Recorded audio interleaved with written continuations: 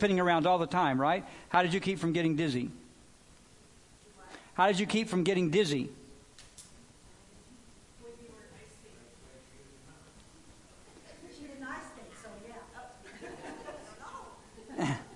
You just spun around, right? That's right. That's right. So she got dizzy. I asked the ballerina. Yeah. How do you keep from getting dizzy when you're spinning around? It's called spotting. So you keep your head in the same place for as long as you can until you lift your head around and look at that same place. Doesn't that give you like whiplash? Sometimes. But if you keep your eyes on the right spot. You keep your eyes on Jesus and you'll be fine. Amen? Okay. So I need to look at something here.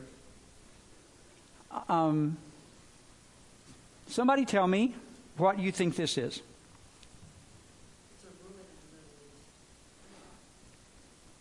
Okay. Can anybody do better than that? It's keep talking. Right? It's so talk louder. It's an old church in Africa.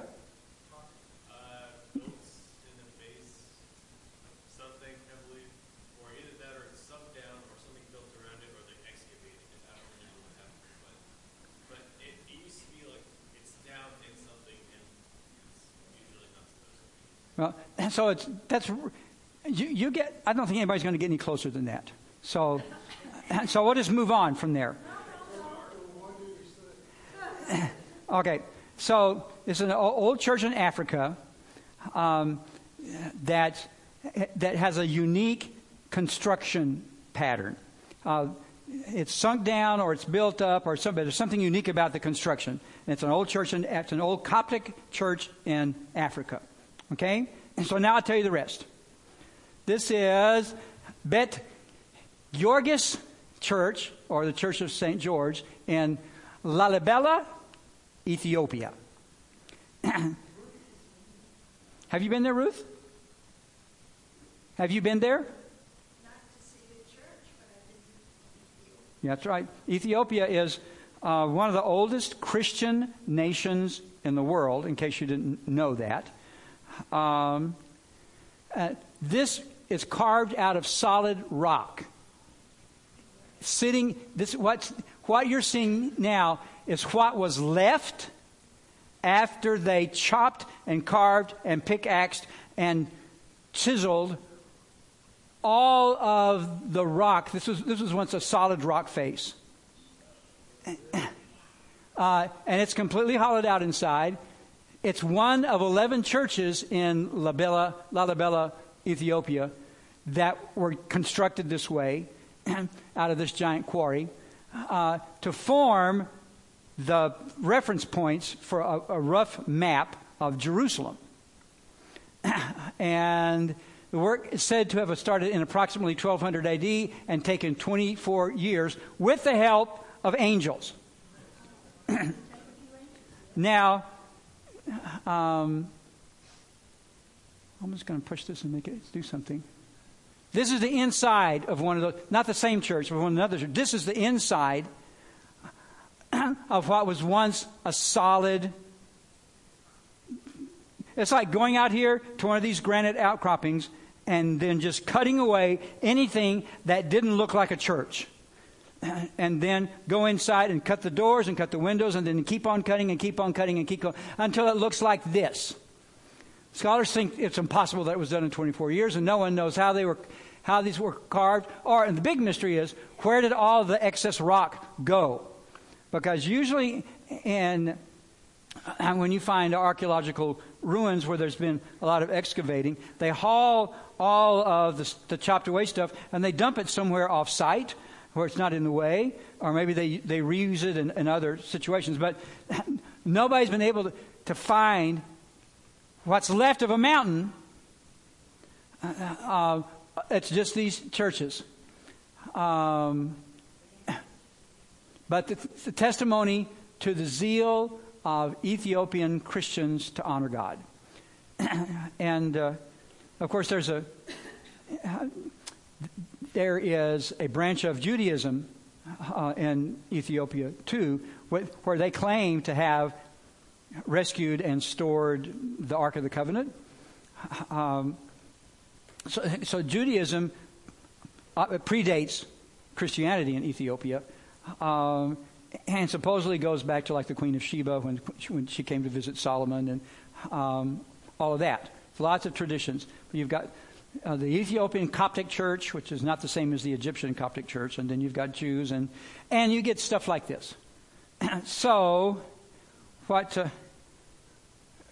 today we're going to get a little bit of the rest of the story. Not about how to build a church, because nobody knows. Nobody knows. The scholars are pretty united in their assumption that it had to have taken longer than 24 years. But we know this stuff existed before. There it is, and that by the 1300s it was all there and all done. The rest only Jesus knows. But there's a connection to our study of the book of Acts, so let's keep moving. Remember, last time we were in the book of Acts was a few weeks ago, and the apostles from Jerusalem had sent some people to preach to the Samaritans, and people got filled with the Holy Spirit, and it was a huge deal. And that's all they wanted to do. Their top priority was, okay, so it's okay that people got saved. The apostles in Jerusalem heard that Samaria had received the word of God, and they sent Peter and John. They came down and prayed for them that they might receive the Holy Spirit, for the Spirit hadn't fallen on any of them. They had simply been baptized. They had accepted Jesus, they'd been baptized, but they hadn't been filled with the indwelling presence of the Holy Spirit. So, this is chapter 8. So Peter and John went up there and started praying for people. They started receiving the Holy Spirit. Even Simon the magician received the Holy Spirit. It was a huge, big deal.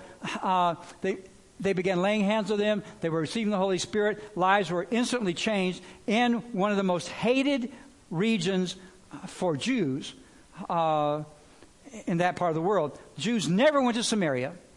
Samaritans never went to Jerusalem. They didn't speak to each other. It was like, all the Democrats live up here, all the Republicans live down there. They don't do business with each other. They don't talk to each other. They stay away from each other. But then the Holy Spirit visited the Samaritans, and the Jews went running up there to introduce them to Jesus. The Jewish Christians went up and made Samaritan Christians. And now they weren't Jews and Samaritans. Now they were just believers in Jesus. Wouldn't it be nice if if there weren't Democrats and Republicans, they were just believers in Jesus? That's the kind of miracle that happened there. Amazing, incredible. But eventually, it's time to go home. And so after they had hung around for a while, they solemnly testified and spoke the word of God. Then they started back to Jerusalem. And they were preaching the gospel to many villages of the Samaritans on the way back home. So Samaria, the area what was then known as Samaria, it's about 70 miles north of Jerusalem. So now they made their way back to Jerusalem, testifying to the Samaritans, to anybody who would listen, telling them the word of the Lord, telling them about Jesus. It was like they're taking a little victory lap. Except an angel of the Lord spoke to Philip, saying, "Get up and go south to the road that descends from Jerusalem to Gaza." Now this is a desert road. So he got up and went. Your life is really pretty simple when your only focus is hearing the voice of the Holy Spirit, obeying Jesus, and following the instructions of an occasional angel that just appears out of nowhere. So I guess I'm pretty sure that if an angel appeared to me and told me to get up and go to Llano, I would go. And I don't know whether... it doesn't say anything about Philip's reaction. It doesn't say like, "Oh my goodness, I just saw an angel." It was just like, okay. So I'm going to Gaza. The road from Jerusalem to Gaza, which is basically on the east coast. Gaza is actually one of the 5 cities of the Philistines. You know those, right? Ashkelon and Ashdod, and I mean, all those.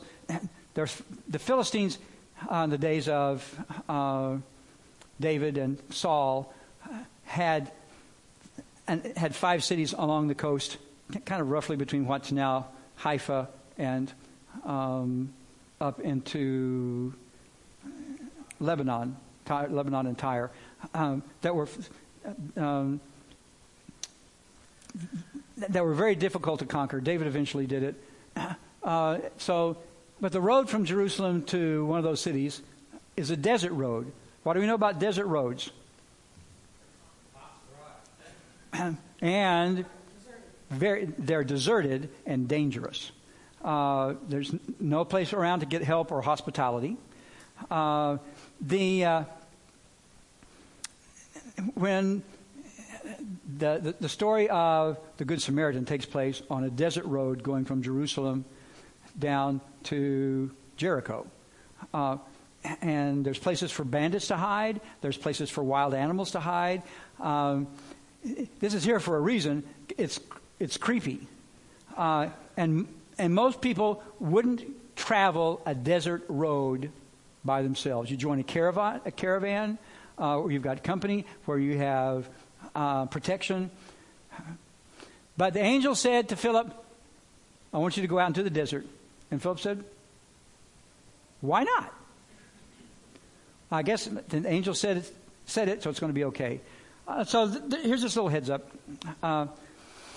It's not at all unusual that after you've experienced a great victory or great breakthrough in your life, that you think, now, finally, it's all coming together. Thank you, God. Thank you, God. Thank you, God. Hallelujah. Thank you, God. It's all come together. It's going to be wonderful now. And the next day you wake up and you are in a desert.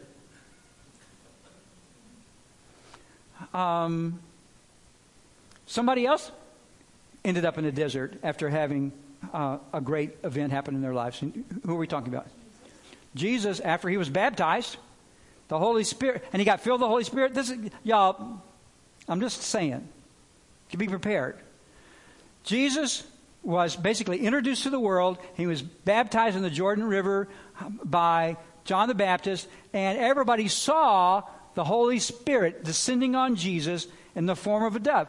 He was kind of, through the presence of the Holy Spirit, reunited with his Father for the first time. And a great victory and the launch of his ministry. And then what we read in like the very next sentence is, and the Spirit, the Holy Spirit filling Jesus, coming upon Jesus, and it says the Spirit did what? Compelled him to go out into the desert, where he spent 40 days getting his nails done. He spent 40 days wrestling with the enemy. So I'm just telling you, sometimes you have a great breakthrough and you think, well, it's finally all come together and I've got this. Now I figured this out. Now I know how to make prayer work. Now I've been filled with the Holy Spirit. Now I'm going to be a superhero. All these things that makes us feel like we're back in our comfort zone. There's a little tip about walking with the Holy Spirit, walking in the spiritual life. God does not want you to be comfortable. God wants to be able to comfort you, but he does not want you to be comfortable. And if you ever find yourself in a situation where it's like, finally, this is it. I've finally got it all together. Then you're going to be one of those people who said, I finally got it all together, but now I can't remember where I put it. It's because God doesn't want you to be comfortable. He wants you to cast all your cares upon him because he cares for you. He wants to be able to comfort you. He wants to be able to encourage you. He wants your faith to be in Him, not in your ability to figure out a system to make, like I finally figured out how to beat the blackjack tables, right? I finally figured out how to beat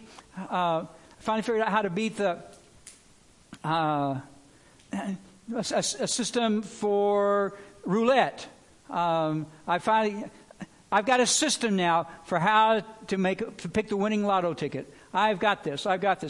No, Jesus doesn't want you to ever feel like you've got this. He wants you to always know that He's got you. Right? So, don't be surprised when you end up in deserts, because we were called to walk through deserts. And if you're in a desert right now, something that feels it's dry and exhausting, then here's some good news. You're there because God wants you to be there. And you are there because this is the place where you are going to encounter God's faithfulness. You're going to encounter His power. You are going to see His hand at work in your life in ways that you would never see it if you had figured it all out. And if you're in a desert right now, you are closer to experiencing the glory of God than you have ever been. You just have to relax and let Him finish doing what He wants to do in your life. So Philip said, "Oh, desert, awesome, let's go." And so he went off. Got on the road to Gaza. And there was an Ethiopian eunuch, a court official of Candace, queen of the Ethiopians, who was in charge of all her treasure. So this isn't your run-of-the-mill Ethiopian dude walking around in the desert. He's the chancellor of the exchequer for the kingdom of the queen of Ethiopia. He was in charge of all her treasure, and he had come to Jerusalem to worship because why? Because Ethiopia had a strong Jewish presence, and Ethiopians were going all the time in those days to worship in Jerusalem because they were Jews. They were kind of a little quirky. They, being off in Ethiopia and so far away from Jerusalem, they had some of their own little unique doctrinal principles. But he was made a pilgrimage to Jerusalem, just like all good Jews are supposed to do. He was on his way back home, and he's returning and sitting in his chariot and was reading the prophet Isaiah. And then the Spirit said to Philip, "Go up and join this chariot." And again, Philip said, "Cool." Listen, one of the things that I admire about Philip here is that he's just constantly in "Yes, Lord" mode. Yes, Lord. Yes, Lord. The Spirit touched. The angel appeared to him. Yes, Lord. The Spirit says to him, I'm wondering, this it doesn't say, but my hunch is that if you are a court official of Candace, the queen of the Ethiopians, and you are in charge of all her treasure, you are not traveling by yourself in the middle of the desert.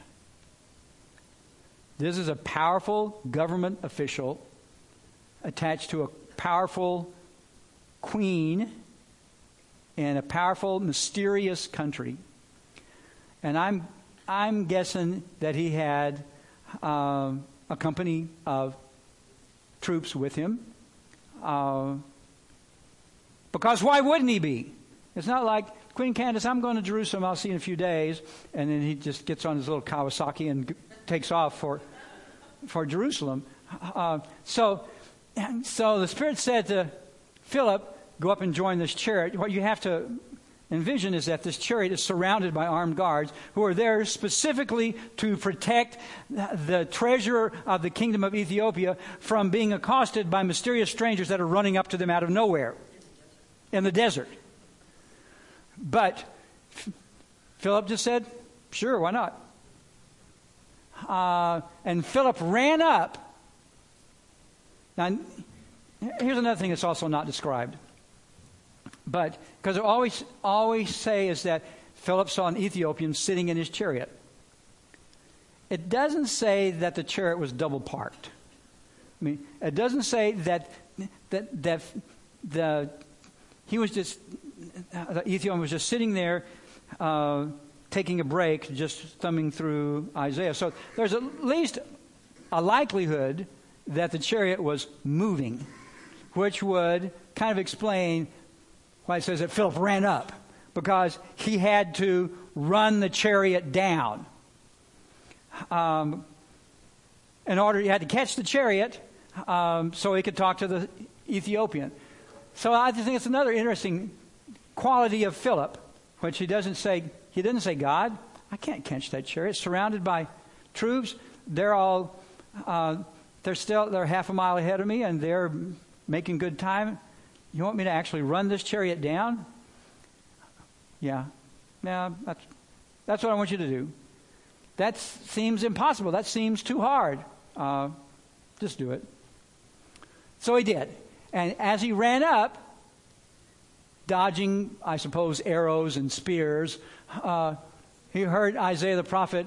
He heard him reading Isaiah the prophet, which is really cool. That means that Philip really knew the Old Testament scriptures.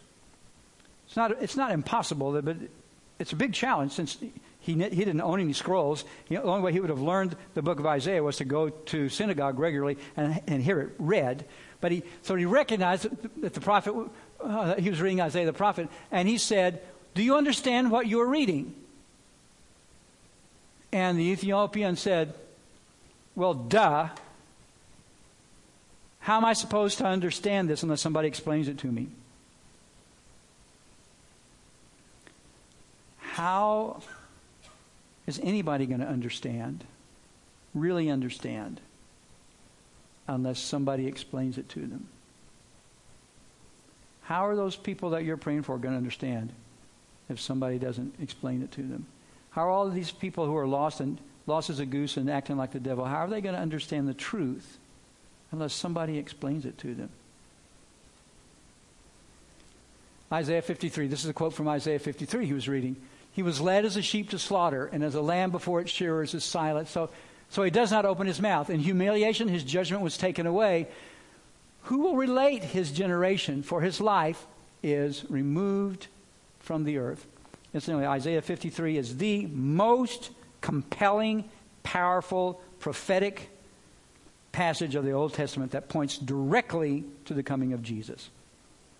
Because if you read Isaiah 53, what you read is it's the life and ministry of Jesus and the divine purpose of Jesus completely spelled out in Isaiah 53. And more than one Jewish person who either has to have somebody explain Isaiah 53 away or come to the conclusion that this is talking about Jesus and they are on the wrong side of the fence.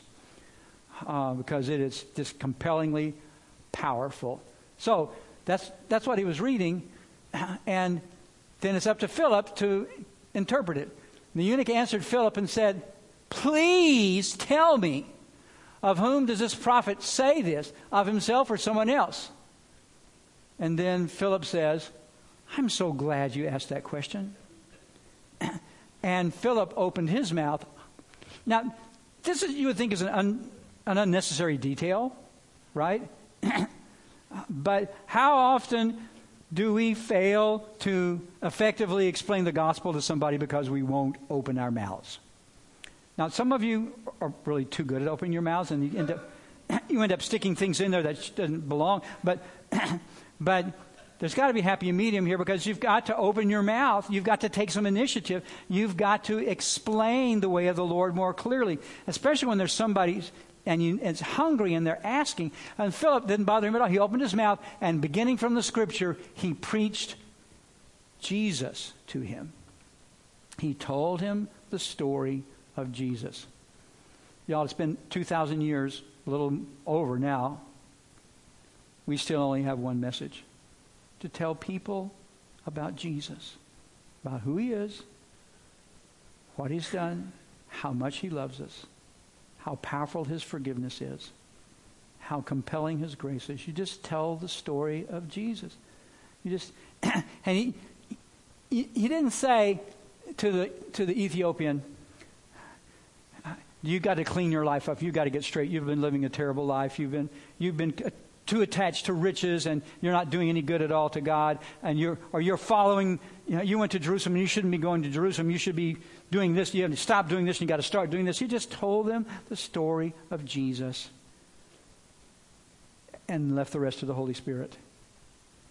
And as they went along the road, so obviously the chariot is definitely moving now. It was probably always moving. He had to run up to catch it. I don't know if he hopped on the back end or whether they stopped for him, but now the chariot has been moving this whole time. They've been having this conversation.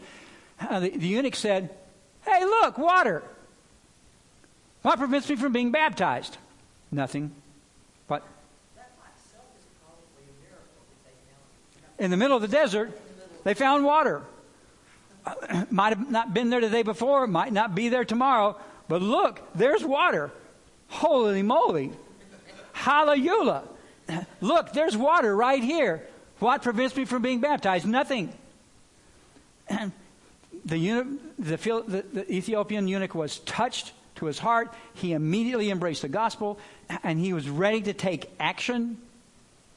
And sometimes one of the most important things we can do is encourage people to take action when we're telling them about Jesus.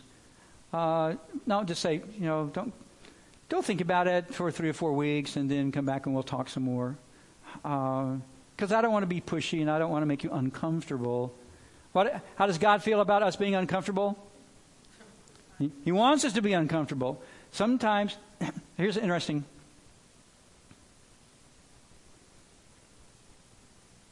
In sales, when you're trying to close a deal, there's a principle that goes like this.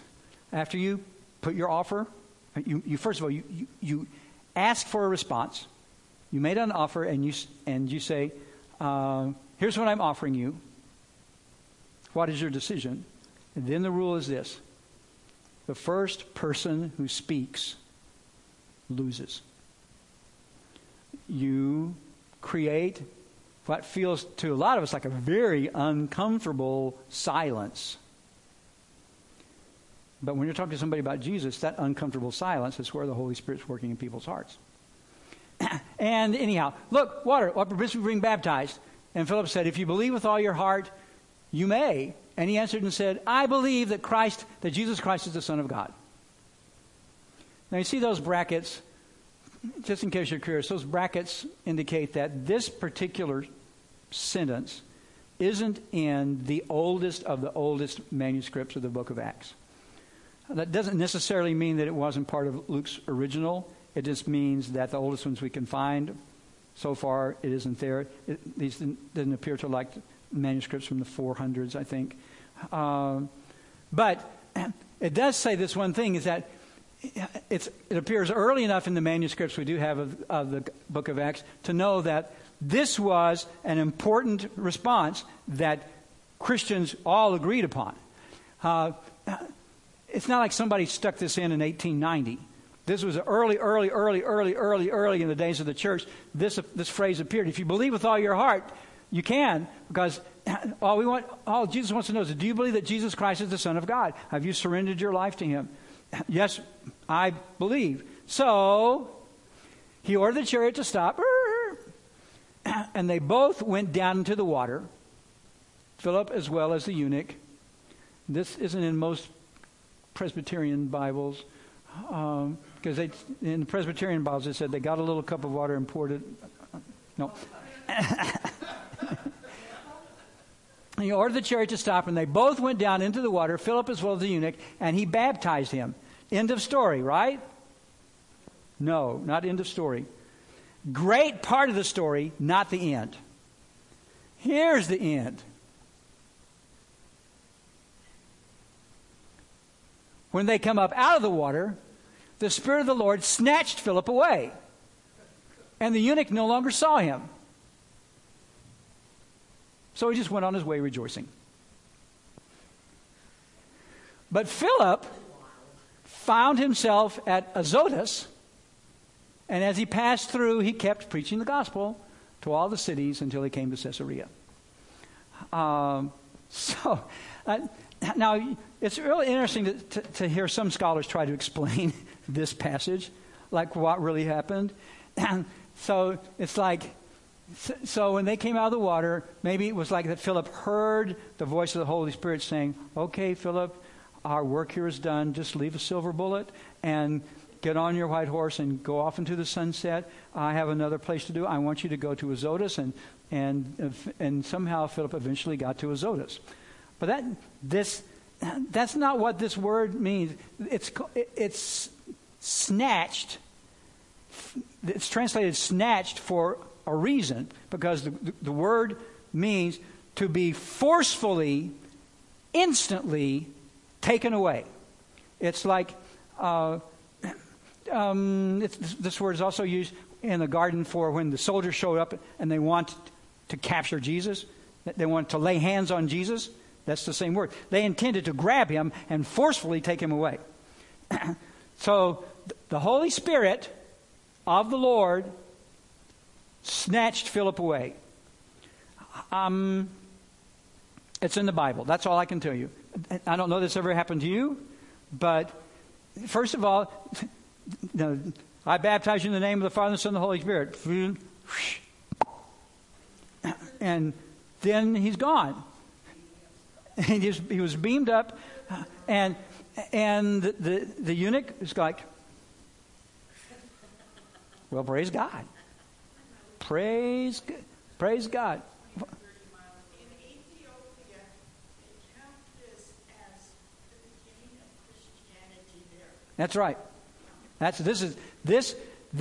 Because the Ethiopian eunuch received Jesus, experienced this miracle, got back in his chariot, and went on his way rejoicing with a story to tell about his encounter with Jesus that transformed an entire country and inspired people eventually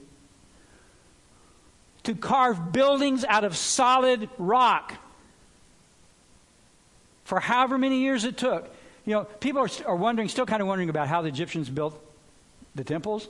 Well, I can kind of figure that out.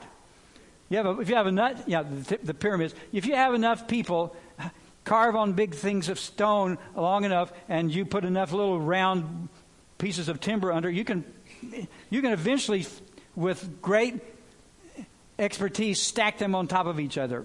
So that sounds really hard to me, but at least I can figure that part out. I have no idea.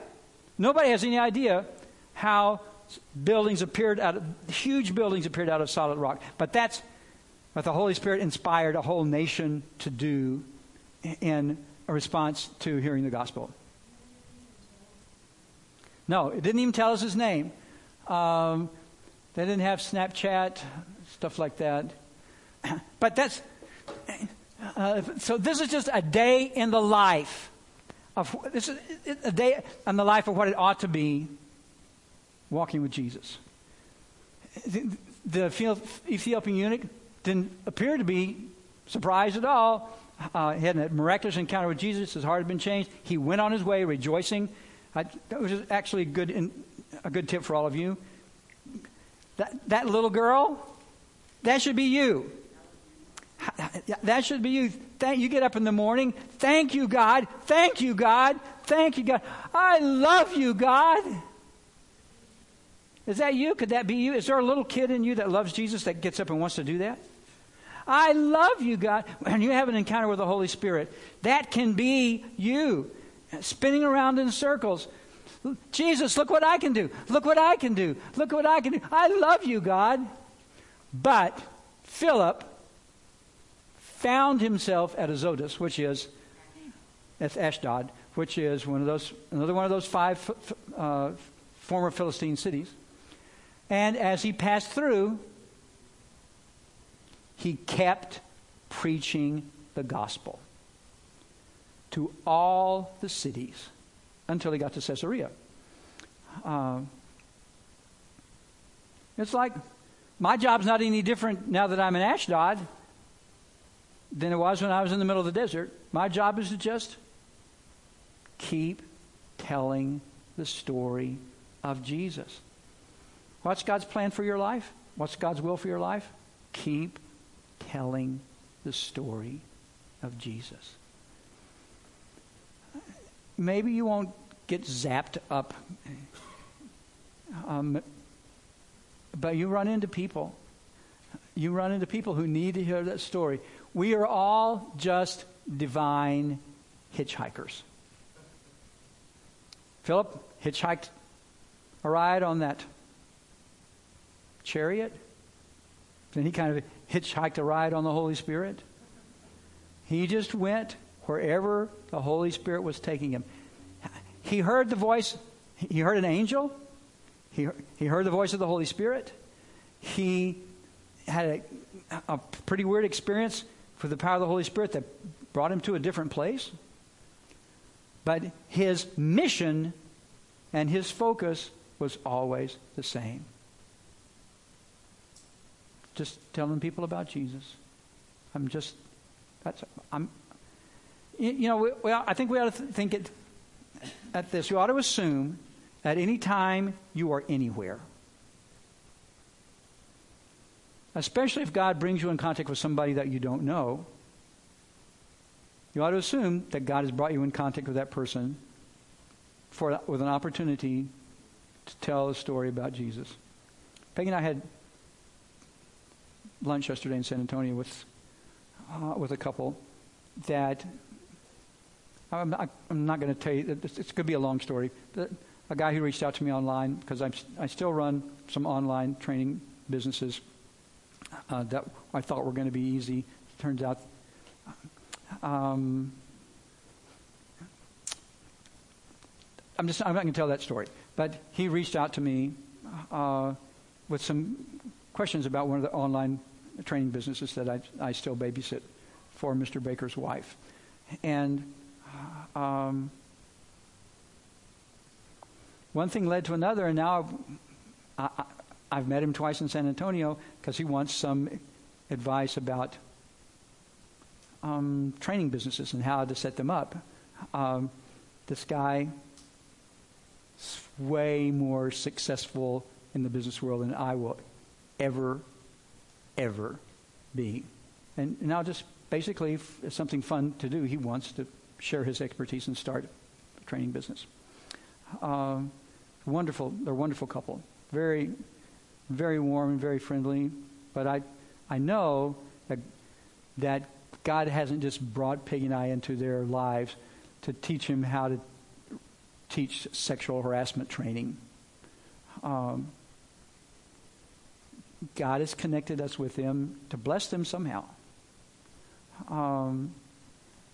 And so now I'm really praying about where this is going to go, what's going to happen. But it's almost like I got snatched out of Marble Falls and sent to San Antonio just to meet these people. And never for a second did I assume that, this is an opportunity to help somebody learn how to teach sexual harassment training, because why? Why would that be it? That may be what they are seeing as the need, but I know I'm not sure what's going to happen next, but we're friends now, and they're wonderful people. And I think they've probably got a relationship with Jesus, but this may be an opportunity for God to just do something special. So whenever something happens in your life that you're not really expecting, never think it's just a coincidence or an accident. In the kingdom of God, there are no coincidences. What's that? Leroy Jethro gives. That's one of his rules, right? There's no such things as coincidences. That's rule something. Rule 32 or something like that. In the kingdom of God, there are no coincidences. God never wastes time. He never wastes resources. He never wastes your time or your resources. He's always doing something. Just wake up. The next time you're in the middle of the desert and you see a chariot, Just know that God, if you didn't expect to see a chariot and you didn't expect to be in the desert, just know that you're exactly where God has you, and He's going to fulfill a purpose through you. Your only job is to say, cool, yes, Lord, and tell your story. Just tell your story. That's all there is. Let's pray. Lord, I thank you that you are so full of surprises. I thank you for your faithfulness, Lord. Awesome is just a poor word. It's an overused word. That you inspire awe in my heart. It's not just that you're cool. You inspire awe, reverential fear. I stand in amazement that you have given me, us, each of us in our little church, the opportunity to participate in what you are doing to establish your kingdom. Simply by saying, yes, Lord, letting you work, telling the story. And Lord, right now I'm going to pray for people that maybe came in here today and they're in the desert. Not sure how they got there, not sure how they're going to get out, not sure what to do. And Lord, I pray that you would speak to them with a clear voice, that they would have their eyes opened and their hearts softened and their ears unstopped to be able to hear from you, so they will know what you're doing and know where to go. Speak words of encouragement and confidence and strength right now. And Lord, I pray that you would just release hope into these hearts as a gift from your Spirit. We ask it in Jesus' name. Amen.